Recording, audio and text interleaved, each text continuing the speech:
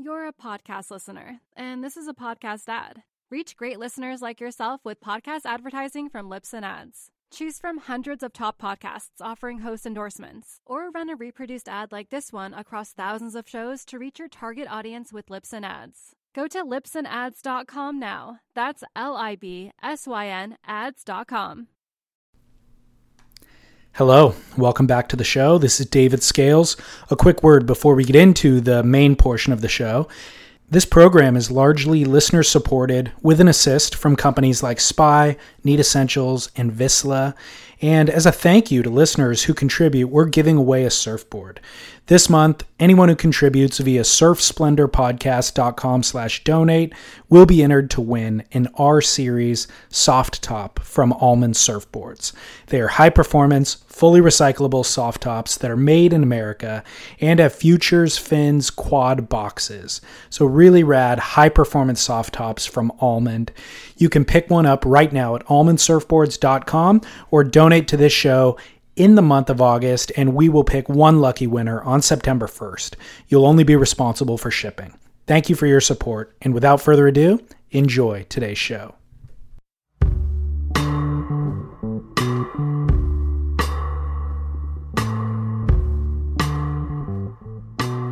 You might be wondering, what's he going to do now? Well, it's probably no surprise to anyone, but I'm going to go surfing as much as I can to as many new places I can find. I want to experiment with different equipment and enjoy a fresh approach. But the main goal is one I've been working on for a while. That is to be a better person, a reliable friend, a loving son and brother, and raise awareness for the challenges facing our environment. I reckon that will keep me pretty busy.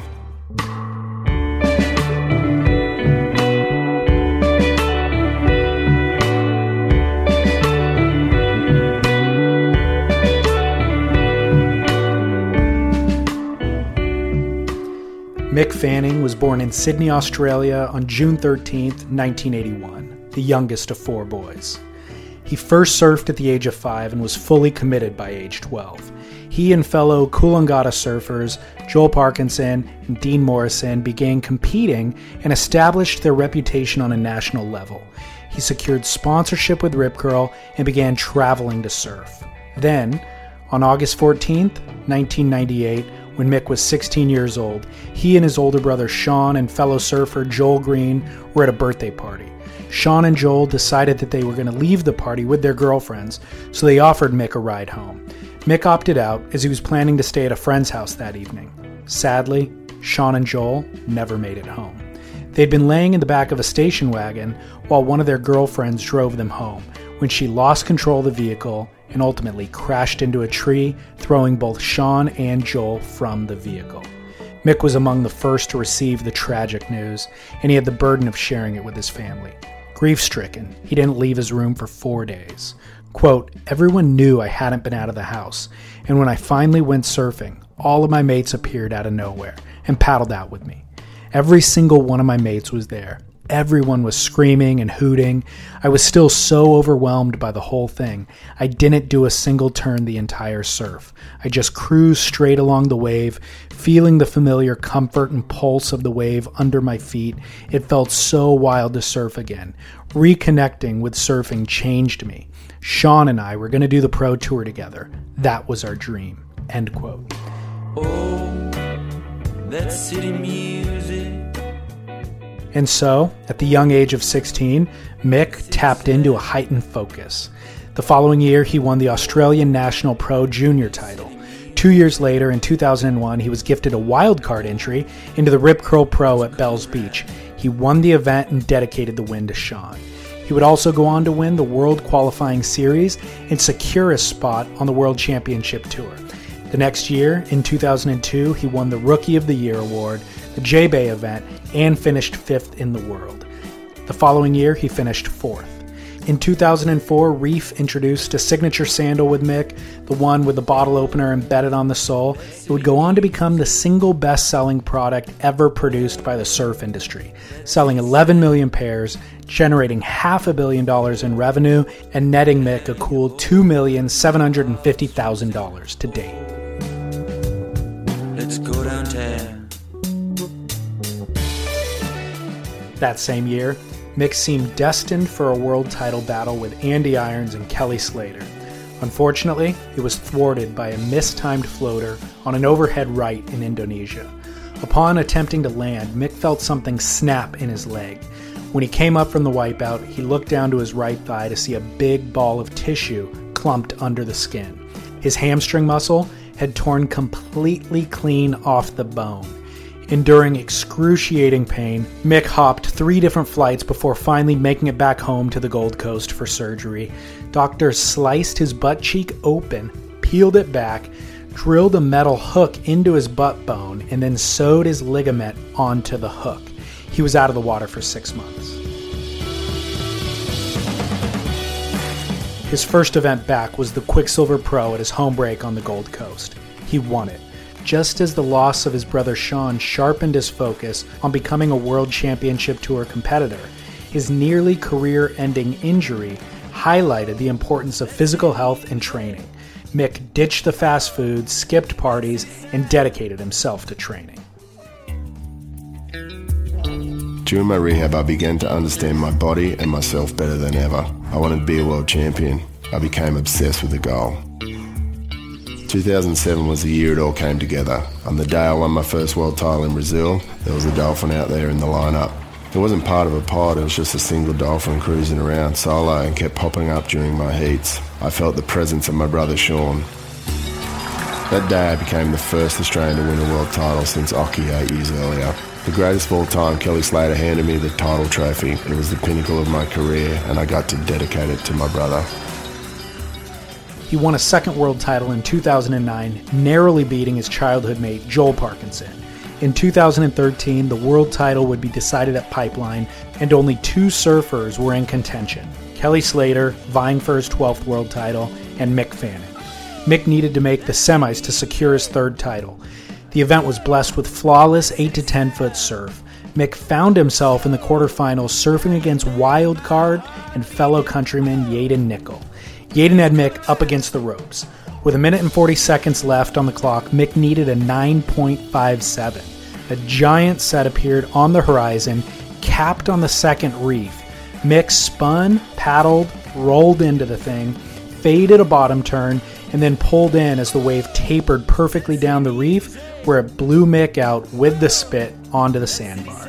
Mick earned a 9.7, and with it, his 3rd world title.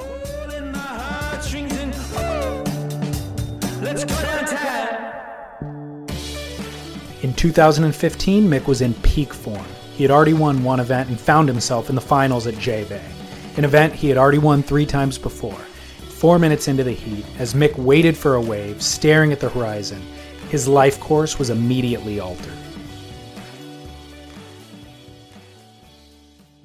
For last season, as we look at Fanning on the rankings, you can see a little splash. Oh. Holy shit. Excuse me.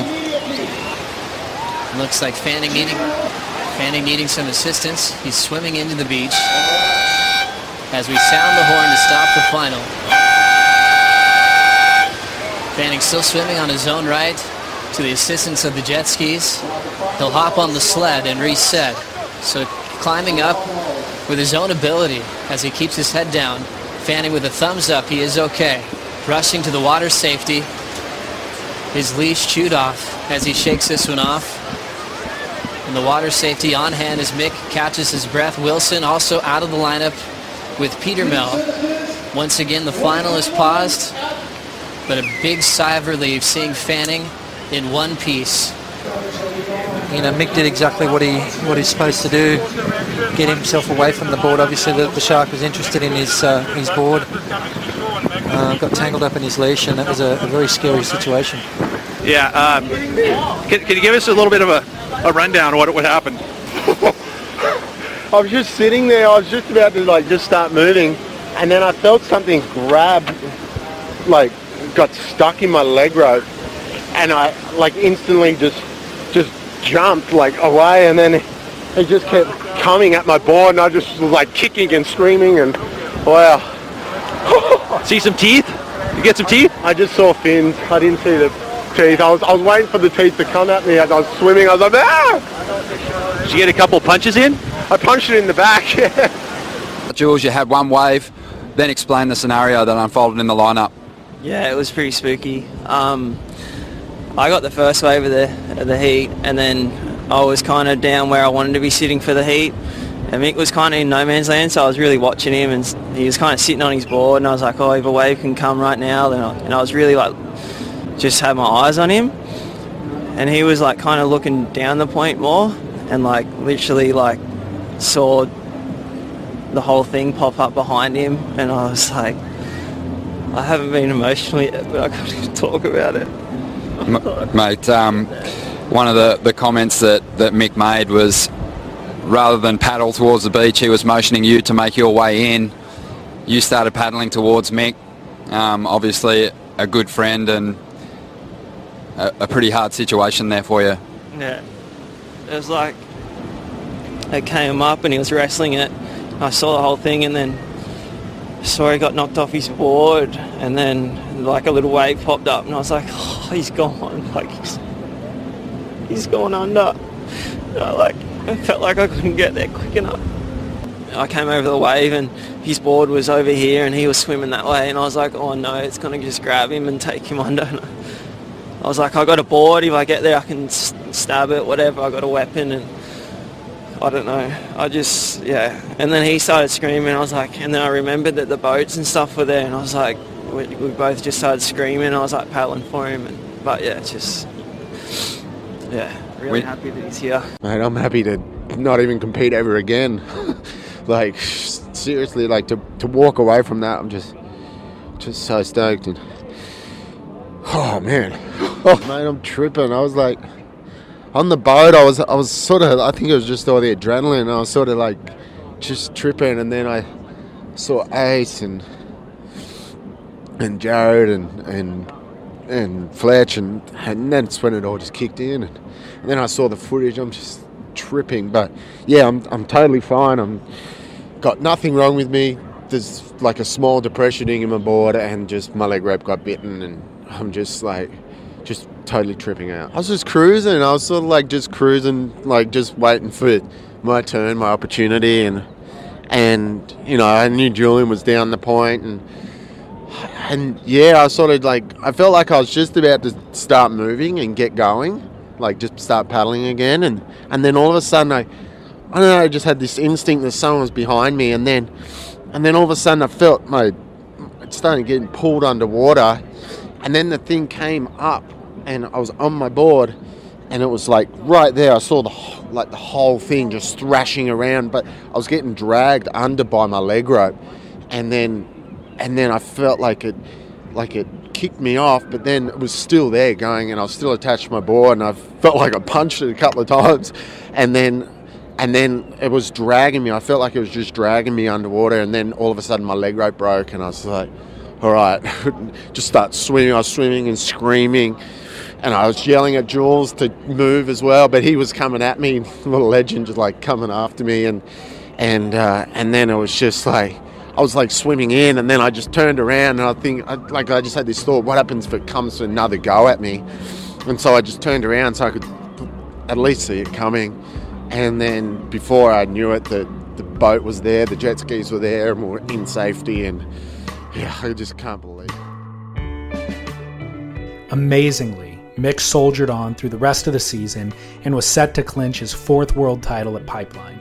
The event was again blessed with amazing surf, and in what would be the best heat of the entire season, Mick beat both Kelly Slater and John Florence in a round 4 super heat.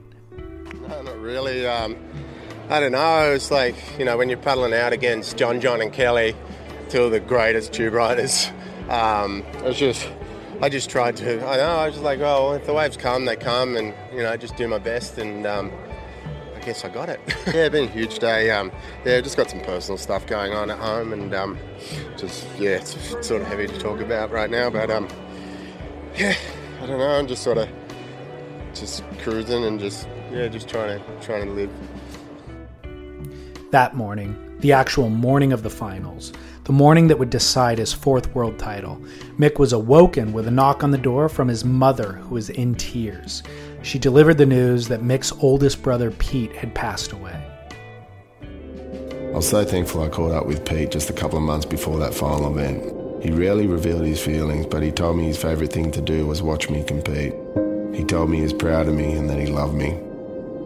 The morning I found out he had passed away, friends were comforting me and telling me I didn't have to go out if I wasn't up to it. I knew what Pete would want. To win the world title, I had to place ahead of Adriano de Souza. I was up for the challenge but had to overcome the two greatest pipe surfers of all time in Kelly Slater and John Florence to stay in contention. The waves were firing, we all had excellent rides. Looking back on my career now, I think that heat with John and Kelly was the pinnacle for me. Kelly is the greatest of all time, and John is without question the best surfer in the world right now. That heat win was the hardest and most satisfying of my career, and no heat from then on could match its insignificance or my desire to win. It's the moment I'm most proud of in my career and the ultimate dedication to my big brother. I won the heat, but lost the title to Adriano. Losing the title didn't hurt. At the end of the day, I only had Pete in my thoughts. The perspective experience from the shark incident was nothing compared to losing a brother on the eve of a world title showdown. After the heat, I discovered all my best friends from home had heard the news about Pete and flew over to support me. I'd lost, but realised in life I was winning.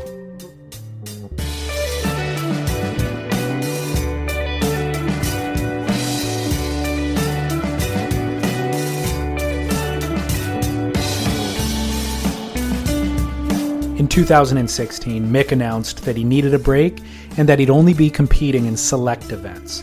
He decided on a special appearance, a return to J-Bay, the location of his shark encounter. And on that occasion, he won the event for the fourth time. He committed to the full season for 2017, but he knew that he didn't really have the steely competitive drive required to really contend for the world title. So in 2018, he announced that he'd be officially retiring from competitive surfing. And his final event would be stop number 3, Bells Beach, the site of his first ever championship tour win and an event that he had already won 4 times. Mick paced himself through the entire event, looking relaxed yet surgical and precise, taking down mates Owen Wright and Matt Wilkinson as he set up a fairy tale ending to a spectacular career. He found himself in the final with Italo Ferreira. If Mick were to win, he'd set a record for 5 Bells trophies, and he'd retire his career in first position. 9:30 to go. Fanning trying to improve on a 3.33 and extend that lead and put the pressure on the young Brazilian. He's carving through these turns. Champions always find a way to win. Mick Fanning, one of the best at it here at Bells Beach. Ferreira, he's going to have a look at this one. Italo locks in, looks to better a 6.33.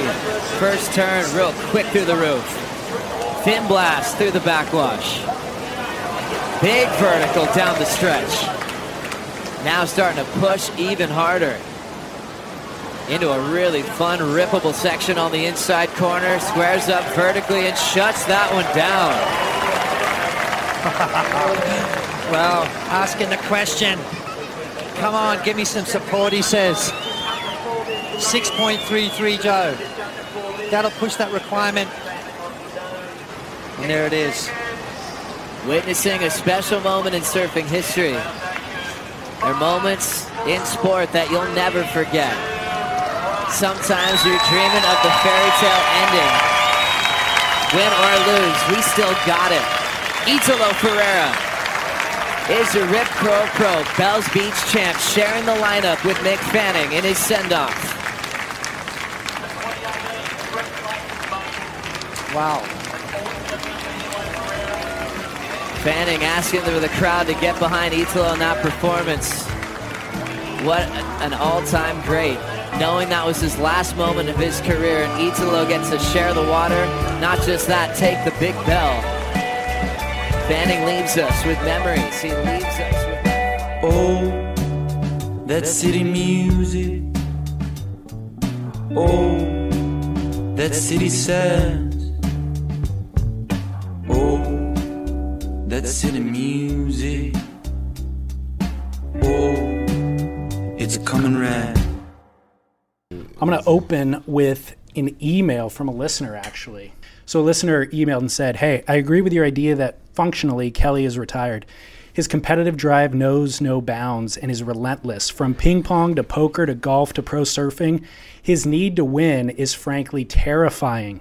When he no longer was able to win the world title, he upped his mental warfare and crushed Adriano's world title celebration by unveiling Surf Ranch the very next day and dominating news feeds.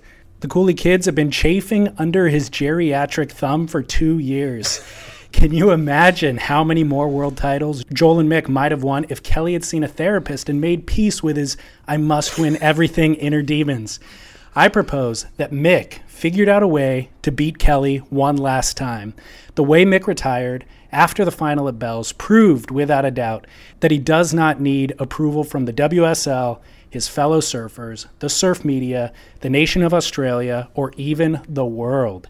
It was an incredible expression of inner confidence and peace. Mick beat Kelly at retiring. He crushed him. He walked away at the top of his game, emotionally sober and content. Kudos, Mick. You won." That's a bit deep. How's that? That was deep. So a bit gobsmacked.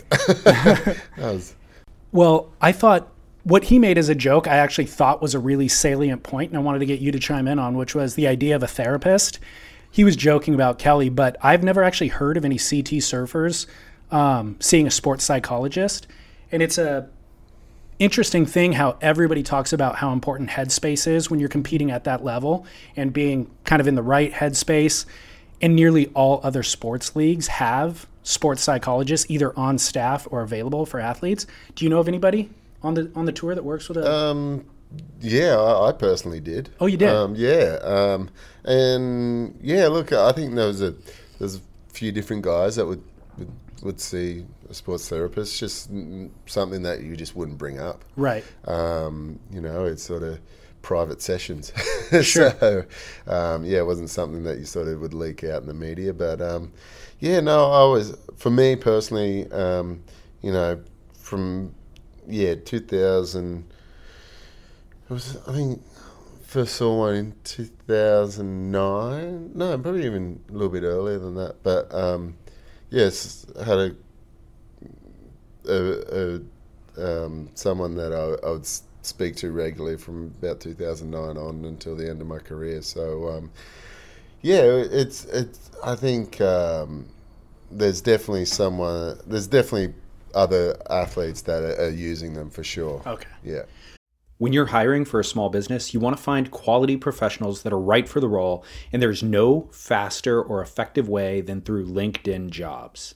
Your time and capital are precious, and there is a powerful resource that can help you focus on what you're good at and integrate people into your team seamlessly to help grow your business. LinkedIn Jobs has created the tools to find the right professionals for your team efficiently and for free. LinkedIn isn't just another job board. Everyone is already on LinkedIn with their resumes and references, and now LinkedIn has designed a hiring platform to connect you with candidates specifically qualified for the job that you post about. More than 1 billion professionals meticulously organized to connect people by skill set to help us all advance our position. 2.5 million businesses already use LinkedIn for hiring, and 86% of small businesses get a qualified candidate within 24 hours. It's that fast, easy to use, and effective.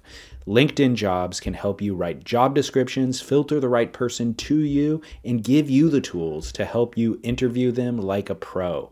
LinkedInjobs.com/surf is where you go to post your job for free. Yes, totally free. That's LinkedInjobs.com/surf to post your job for free. Terms and conditions apply. You're a podcast listener, and this is a podcast ad. Reach great listeners like yourself with podcast advertising from Libsyn Ads. Choose from hundreds of top podcasts offering host endorsements, or run a reproduced ad like this one across thousands of shows to reach your target audience with Libsyn Ads. Go to libsynads.com now. That's LIBSYN ads.com. The reason I'm curious about it is I'm always trying to isolate the variable that leads to success on that level, because you got guys like Jack Freestone, Ethan Ewing, Leonardo Fioravanti, where they have all of the competitive accolade, like prior to the CT, winning juniors titles, all the talent in the world, and then they can't seem to figure it out on the CT level. They can't figure out the recipe for success. So if it isn't competitive savvy and world-class talent, what is that missing ingredient, you know? Yeah, look, I think with those guys sort of could have been a few different things, you know. I think sometimes it could be something going on in the background, or I think for Ethan, I guess not 100% sure of how good he actually was. And it wasn't until like the last few events that he finally started winning heats, and he started getting that confidence where at the start of the year it sort of felt like he was missing that confidence. And being so young coming on tour, it's definitely hard. Totally. When I got on tour, I had pretty much had my best mates on tour with me, Dingo, Parker, Nathan Hedge. And so we had a pretty good core group that we could all bounce off. And then we had older guys that would really take us under their wing as well. And on the world tour, it is definitely, 1-2% can change so much. You have a look at someone like Matt Wilkinson right now, where I don't know how or why, but he's just lost that little bit of confidence, and he's gone from top 5 in the world to not even qualifying right now. So it's definitely definitely that 1-2% can change so much. That's where that idea of that sports psychologist came in for me, which is like all signs point to headspace, and I know coaches serve that role to a certain degree, and I think with Wilkinson you could attribute that to Micro for sure. Like as soon as he started working with Micro, started winning events, the word coach implies that they're helping you improve your surfing, like they're coaching you on technique. But the more I've talked with people about it, it's more that they're there to provide support and almost the role that like a therapist would play, it seems. Yeah, poor guys. Playing double duty. Yeah, no. Look, I think, for what you explained then, when I had my coach Phil McNamara on tour, we would focus on technique, and we would focus on, improving in different areas actually in surfing. For all the headspace stuff, I would go, I'd talk to him about it, and he definitely was, definitely helped me out a lot when times sort of got a little bit tough here and there. But that wasn't his role. His role was, working on surfing and working on technique. But yeah, I think different coaches approach it differently as per surfer.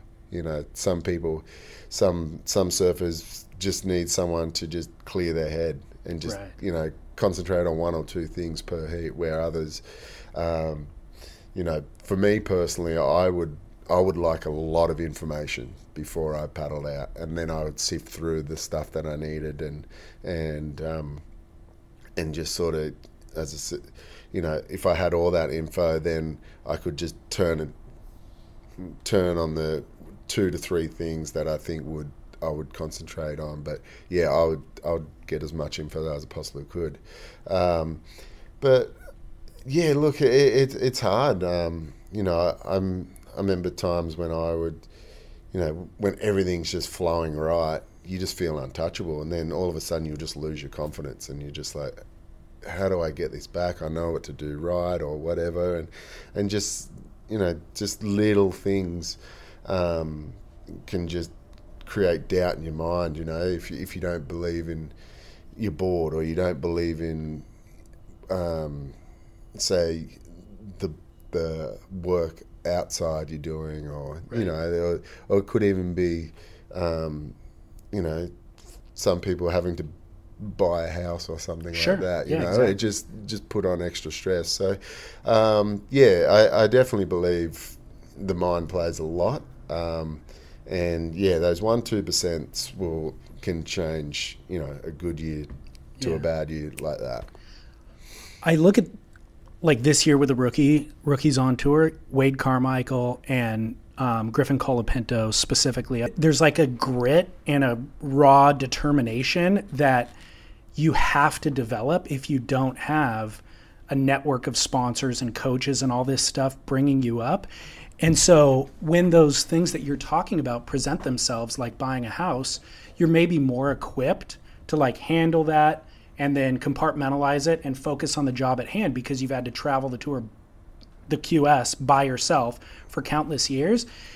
And so I was wondering if that element of success on the world tour is directly related to just that grit. You know, like we see with the Brazilians coming up with nothing, inferior equipment and all that, and still succeeding. What are your thoughts on the idea that maybe those luxuries undermine the grit and kind of the work ethic that's actually required to win world titles, you know? Yeah, definitely. You've got to have grit if you want to be winning world titles, you know.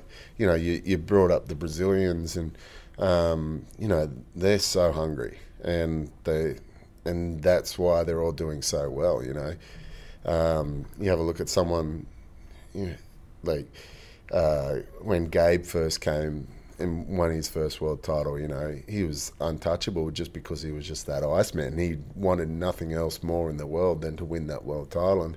And Adriano was the same, where he would, you know, he was non-stop, just grinding, and then he finally got there.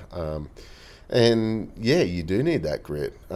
Someone like Wade Carmichael, he's always been that underdog story, right, ever since he was a young kid. You know, he was winning World Pro Juniors, and then the next week he'd be losing his sponsor. You know, he's always been that underdog guy, and I think he's a pretty mature guy and a mature surfer once it comes to those waves on tour.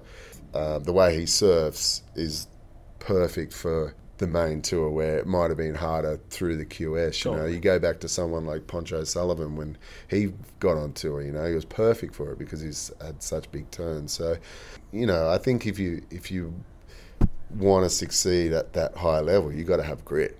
You know, when times get tough in competitions or whatever, you know, how deep are you really going to dig? And you know, that shows. I think it shows a lot of character, and I think also too, if you know you're going up against someone that was, you know, they would never give up, then you'd always have big heats with them. You know, for me, it was someone like Fred Patacha.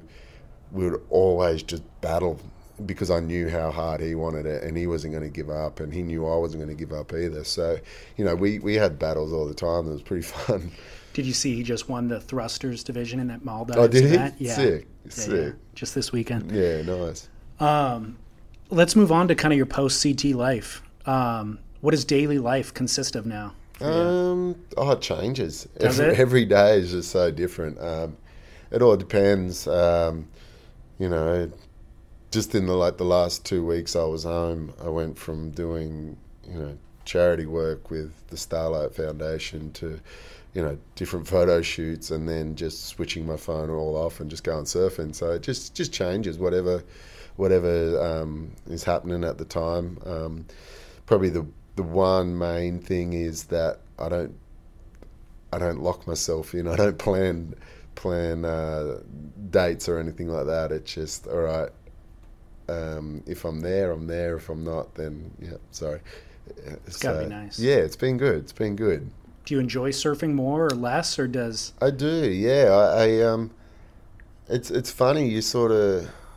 When I was competing, you know, it was all based around competition, my surfing. So, right, you know, my surfs would be in half-hour blocks, or where now I could surf for 10 minutes and go in, or if I'm really enjoying it, I could stay out for 2-3 hours. So it's just... I don't put a block on anything. It's just, all right, whatever I'm feeling, I'm not too concerned. I think regardless of like what somebody's interested in, I think we've all experienced how taking a break from something can kind of revitalize your passion for it. And so I always worry about that with the guys on the CT. It's like not only being forced to surf, you know, a lot throughout the course of the year, but then once there's not an event, you have obviously sponsor obligations where you're probably going to go on surf trips and all that. I could see a lot of value in removing yourself from surfing as a whole, you know, and then just getting revitalized for it. Throughout my years, there would be times where I could just feel like the motivation wasn't there to go surfing, and so I would just shut my garage and not surf for 10 days. I'd really put a block on. Okay, you're not surfing for 10 days, even if the waves are pumping. I'm not surfing because I just feel burnt out. You know, I'd come back hungrier just because I had that time off and just refreshed too. Totally. You know, you sort of want to go and you get that passion back in your surfing. You're actually, I don't know, I found I'd always be more enthusiastic and more aggressive when it came to actually being on the wave. And I think it's needed. You know, and there was a few times in my career where I just had to stop and just shut up shop and say, no, it's time to have a break. You know? When you look back at your competitive career, do you feel like there was anything that you left undone? I got to a point in my, you know, earlier in my career, I probably wasn't as focused as what I should have been. And I remember watching a heat and just feeling, and I could have won the heat, but I just, you know, I knew I wasn't prepared right, and I had this sinking feeling in my stomach, and I made a pact with myself. I was like, all right, you're not going to have that feeling ever again. And so, like, later in my career, I always felt like I went and did my best. You know, there's always times where you're like, oh, you should have just paddled that way or something. Sure. You know, but that's just life. But you know, I'd go to sleep and put my head on the pillow, and I'd be, you know, satisfied with what I'd done personally. Good. Yeah, so it was definitely something that you have to work on for sure. Talking about that work-life balance, taking a break from surfing and all of that, did you feel, or do you feel, that your life was adversely affected at all by being on the tour all those years, like your personal life? Yeah, look, it's like, I guess it's like anyone's job went into peaks and valleys, but look, there were times where I'd be on trips with a friend or someone and have a really good, you know, have really good bonding sessions or whatever, and then there'll be other times where I felt extremely lonely and I felt like, you know, I had no one to talk to. And so, yeah, it did go up and down, but, you know, I guess surfing is just something that we do. It's not who we are. And, you know, we would get lost. Some people would get lost in that world. It's like, all right, surfing is everything. Like, if I'm doing good at surfing, then everything else will fall into place, which is unrealistic. Totally. Yeah. How's your training regimen changed post-CT? I mean, obviously, I feel there like... isn't one. There isn't? Okay. I'm actually glad to hear that. Take a break. Yeah. You really made it cool, or made it okay to like introduce athleticism to the sport, I feel. No, look, I guess for me, like, going back to what we were saying before, of just, like, you know, just being prepared. And that was the way I knew how to do it. You know, there was definitely times when I was on the beach and I was doing a workout or you know, doing a warm-up and felt like an absolute dork. But it's commonplace now, though. Yeah. Like, you know, if you went back 10 years ago and you saw someone doing yoga on the beach, you'd be looking at him, you know, out the corner of your eye going, weirdo. Totally. Where now it's like, if every different surfer actually has a warm-up, and it's like, where for me now, I just go surf. Oh, really? Yeah, I'm being pretty lazy this year when it comes to working out and you know, stretching and stuff. So I should get better. Well, have you noticed any negative effect in your surfing, or just your health and the way you feel? I'm definitely more relaxed, but I guess it's more so just, you know, probably put on a little bit of weight, but bigger turns. Yeah, hopefully. You're surfing in the Cape Fear event at Shipsterns. I've seen photos of you out there. Have you surfed it much? I've only surfed it the one time. Oh, really? Yeah. I went down with a few mates. Went down with Mark Matthews and Laurie Towner was there, and Hippo and had an epic time. I loved it. Did you tow or? We paddled at the start, and it wasn't that great for paddling, and then we just towed in. Okay. And I had a ball. I absolutely loved it. And then when Red Bull asked me to go in, I was like, "How big is it going to be?" Because I'm not super excited if it's going to be 1,000,000 foot. But look, I'm excited to go and do that event, especially with the local lads down there. Are classic. They're such good guys. Yeah. Just your soul of the earth surfers. They're really, really fun to be around. So, when it runs, I think it's going to be an epic day, and hopefully we get some big old tubes. Are they mandating whether it's a tow or paddle event, or do they just make the decision on the day? Make the decision on the day, yeah. So I was psyched to see your name on the invite list. A buddy was reading the names to me, and he was like, don't you want to see like the Jamie O'Briens and all these other names? There's a lot of locals in the event. And I was like, honestly, I don't care who's in the event. Like whoever can surf the wave the best and puts on the best viewing experience is who I want to see surf it, Yeah. So I was glad to see them include all the locals. Yeah, basically. for sure. Like those guys are the best guys out there. Are they? Yeah. And they're proper mad. They're classic. What you need to surf that spot. But then, like getting to watch guys like Laurie Towner out there is, probably one of the most underrated big wave surfers on the planet. When I surfed it with him, he was just next level amazing. Really? Yeah.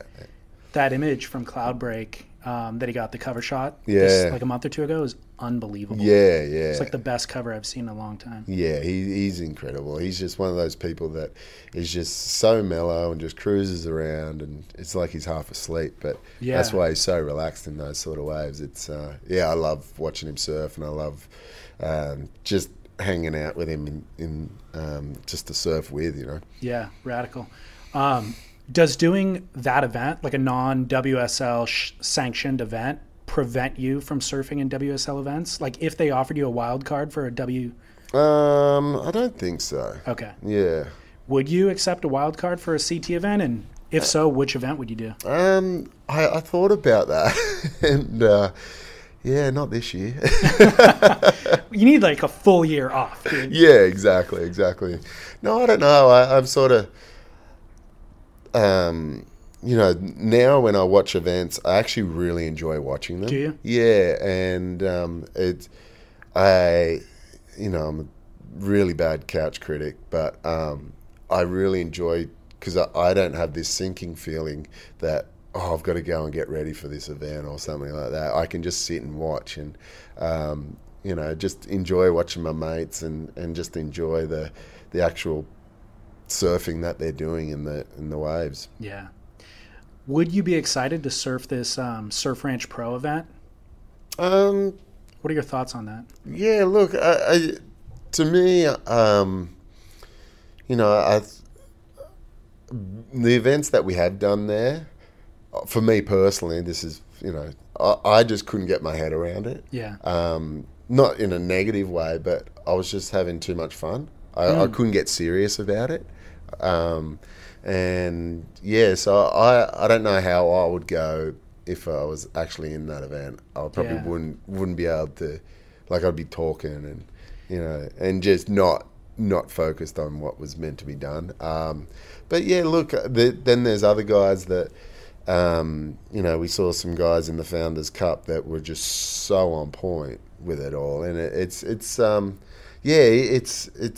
weird one for me, just from my personal experience, that I wouldn't be able to get my head around into actually competing for real CT points, but other guys can. So it'll be interesting to see how it plays out. Like, it's such a fun wave to surf, undeniably, but competing in it is totally different. It's an arena atmosphere, obviously, like Huntington is for the US Open, which is an entirely different style of competing and a different headspace that you have to be in. But the thing that I'm more curious about is, like, these Instagram clips are so commonplace nowadays. Mm-hmm. I see footage of Surf Ranch every single day, so much so that I don't even watch them Yeah. because it's monotonous. Yeah, you know? exactly. And while it's a feat of engineering, it kind of highlights that what we really love in competition is spontaneity. Yeah, you know? definitely. And I look at the pipe event from last year where it's like 16 seconds left, Jeremy needs the score, and he gets a wave at backdoor, and you don't know if it's going to be the wave or not, and Yeah. then you don't know how he's going to surf it or not, and he needs an 8, and then he gets it. And like that type of drama is all that we want. Like Yeah. that is the moment we want. And so if you know you're going to get the wave and you know what the wave's going to do, I think for the viewer, it zaps a lot of the drama, you know, and the spontaneity.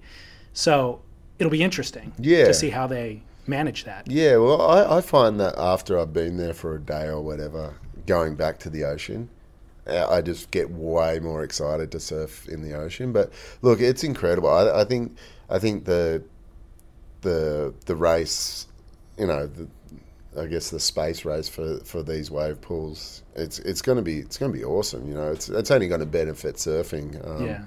Going there and when the Australian team went there and did that week there, it was amazing to see how well people could improve. Really? Not only their technique, but their, you know, just the way that they read the wave was, you know, from when they first got in the pool to 3 days later leaving was incredible. You know, the girls working on their tube riding and then the guys, you know, putting it all together was just, it was really, really cool. And so I think in that side of things, it's awesome that we're going to see surfing just, you know, grow a lot faster. But yeah, I just love the ocean. Yeah. You know, I just, as I said, with all the different pools that are coming out too, I think it's going to be exciting. Have you surfed any of the others? I've only done the Wave Garden, but I haven't done the others yet. So, but it's, you know, it's all fun and exciting. So, Totally. yeah. I think it could also really help refine judging. Like judges can isolate how many milliseconds somebody's in a tube, how high an air is. You could put a ruler along the side of the, you know, just measure stuff, which I think could be interesting. Yeah, you know, I guess, you know, that's what they do with the X Games, with skateboarding and stuff like that. So totally. Yeah, there's definitely benefits there. All of this is kind of designed by the WSL to access a non-surfing viewer, you know, to be able to predict, not predict swell windows, but just give certain dates that an event's going to run, sell tickets to attend the event, all that sort of stuff. The WSL's had a hard time capturing that non-surfing viewer and growing beyond just the coastlines and what is the core surfer.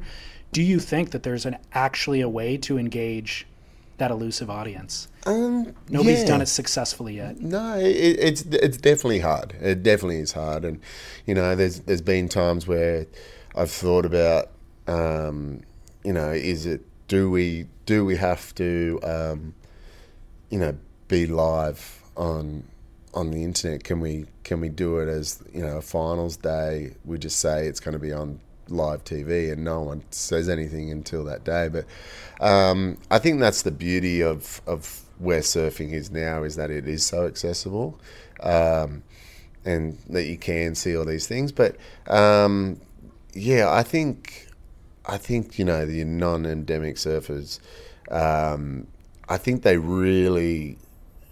love the lifestyle and they love the, you know, what surfers do out in the ocean. They're like blown away by it, and but it's like, you know, asking me how to judge ice skating or something like that. It's so personal to whoever's judging. So we're always going to have that. It's not like a running race where it's like, all right, he won because he was the fastest. So, exactly. Yeah. In that sense, it makes me think that the most valid way to access that audience is things like the Cape Fear event, where it's just a spectacle. Like, you don't have to know anything about surfing to appreciate somebody getting whipped into one of those waves. Yeah, definitely. It's a freak show. Yeah, and, you know, you see the big wave events, you know, the Piahi event or whatever. You know, I'm just glued to the screen, just watching these guys. Totally. But yeah, it's you know, it's always going to be difficult. But you know, I think the WSL itself is, you know, they're making good moves. You know, and they're looking towards a future, which is awesome. You know, there was a long period of time there where it was sort of just, I felt it was almost just, everyone was just monotonous, just doing the same thing over and over again. And so look, I'm happy to see change if it gets more people involved, but also too, you don't want to lose the beauty and the essence that is there already.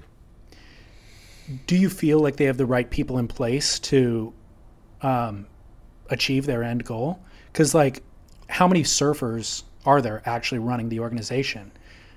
I feel like you're right. You don't want to lose the beauty of what it is, but you kind of need surfers in the offices to make sure that doesn't get lost. You know? Yeah, definitely. You know, most people that I know that work for WSL all surf. They do. Okay, yeah, cool. Yeah, so you know that's a bonus. Good. I think it's important. Yeah, especially when they're traveling to all these amazing places around the world.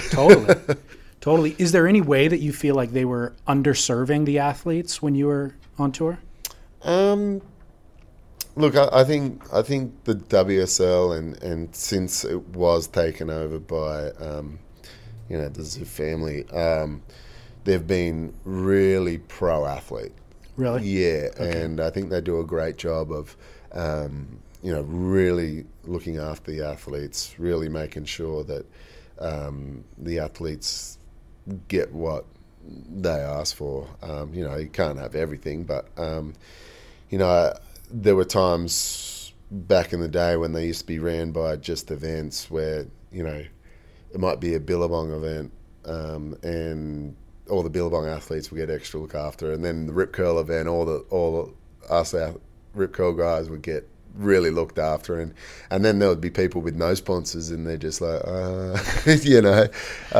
So yeah, look, it's definitely changed in that sense, and I think it's a lot fairer across the board. Good. For all surfers, and yeah, they definitely do look after the athletes. Cool, because we don't hear any, like, from the viewer side, we don't hear any of that. Like, the only thing we hear is you guys got a locker room, which you didn't have before, you know. And so you can punch your locker without anyone seeing.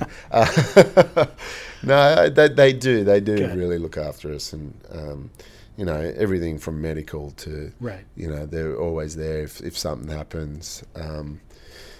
You know, they're always there to support. So they do a great job. Cool. I want to get your picks for the world title this year, men's side and women's side. Who do you got?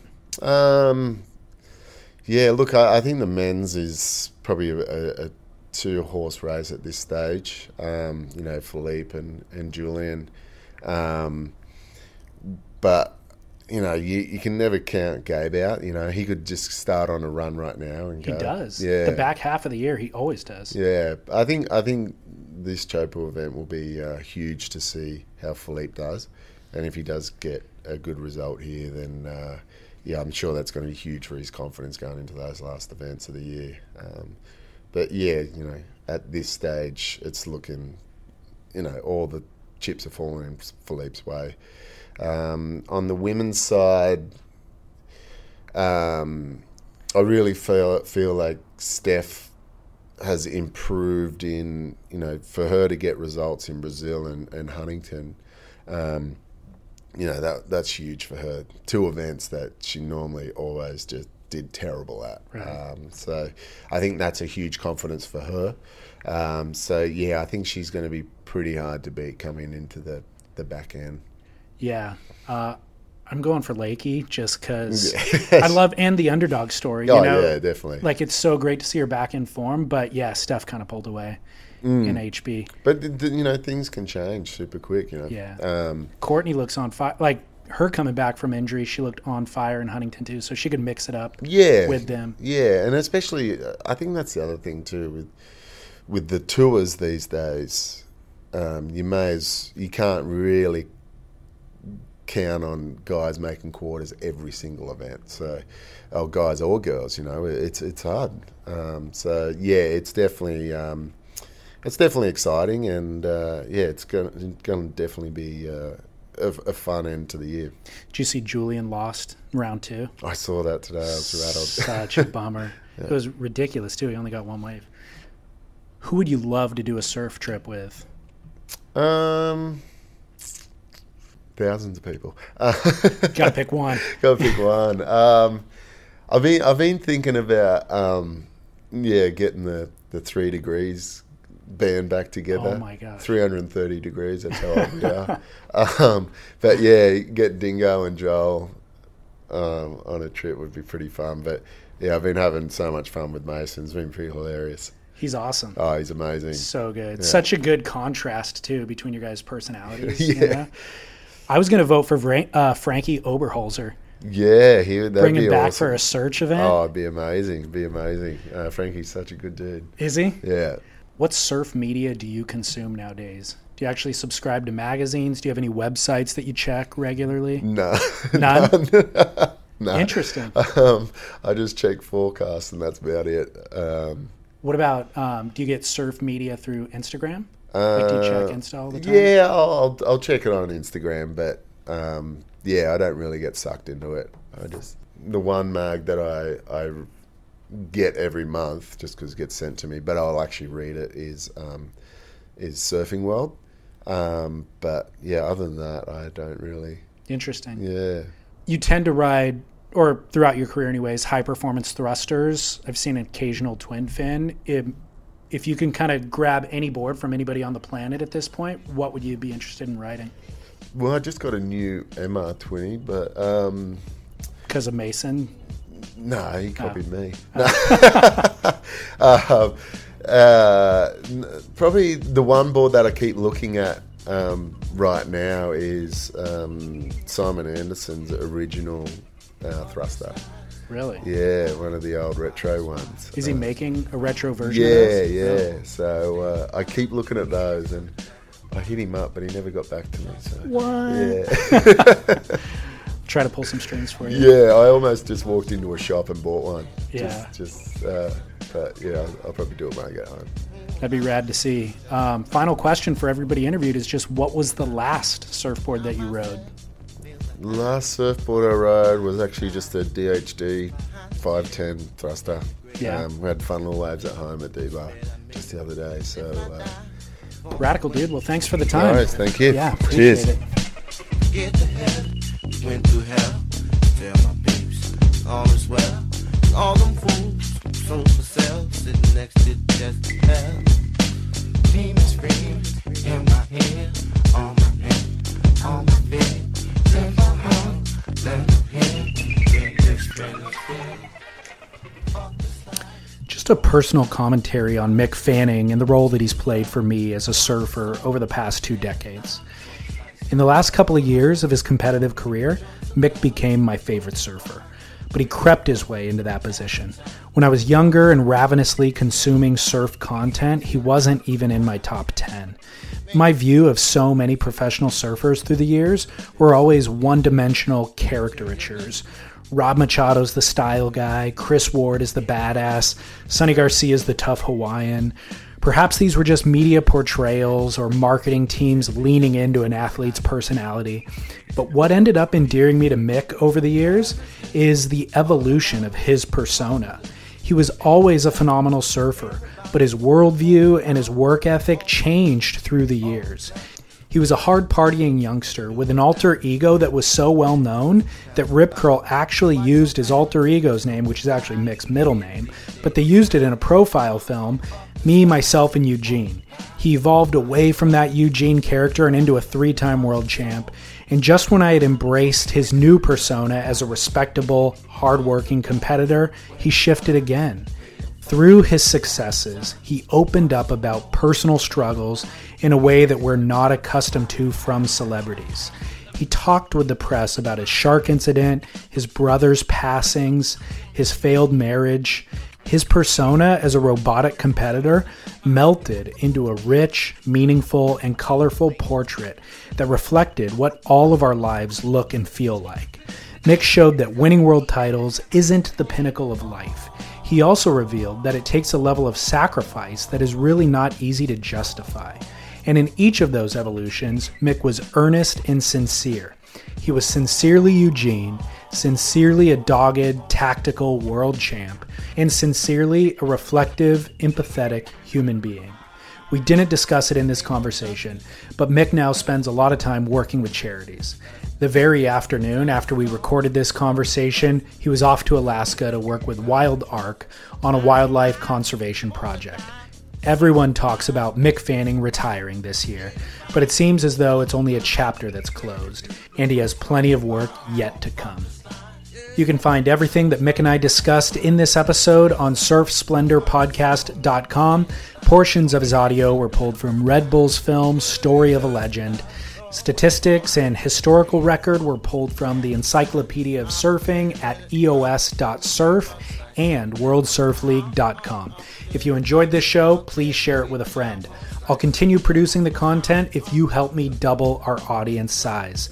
I've spent 4 years cold calling and emailing people for interviews. In this particular case, Red Bull reached out to me for this one, so a larger audience will ensure more guests like Mick Fanning. Slater, where are you? We're coming.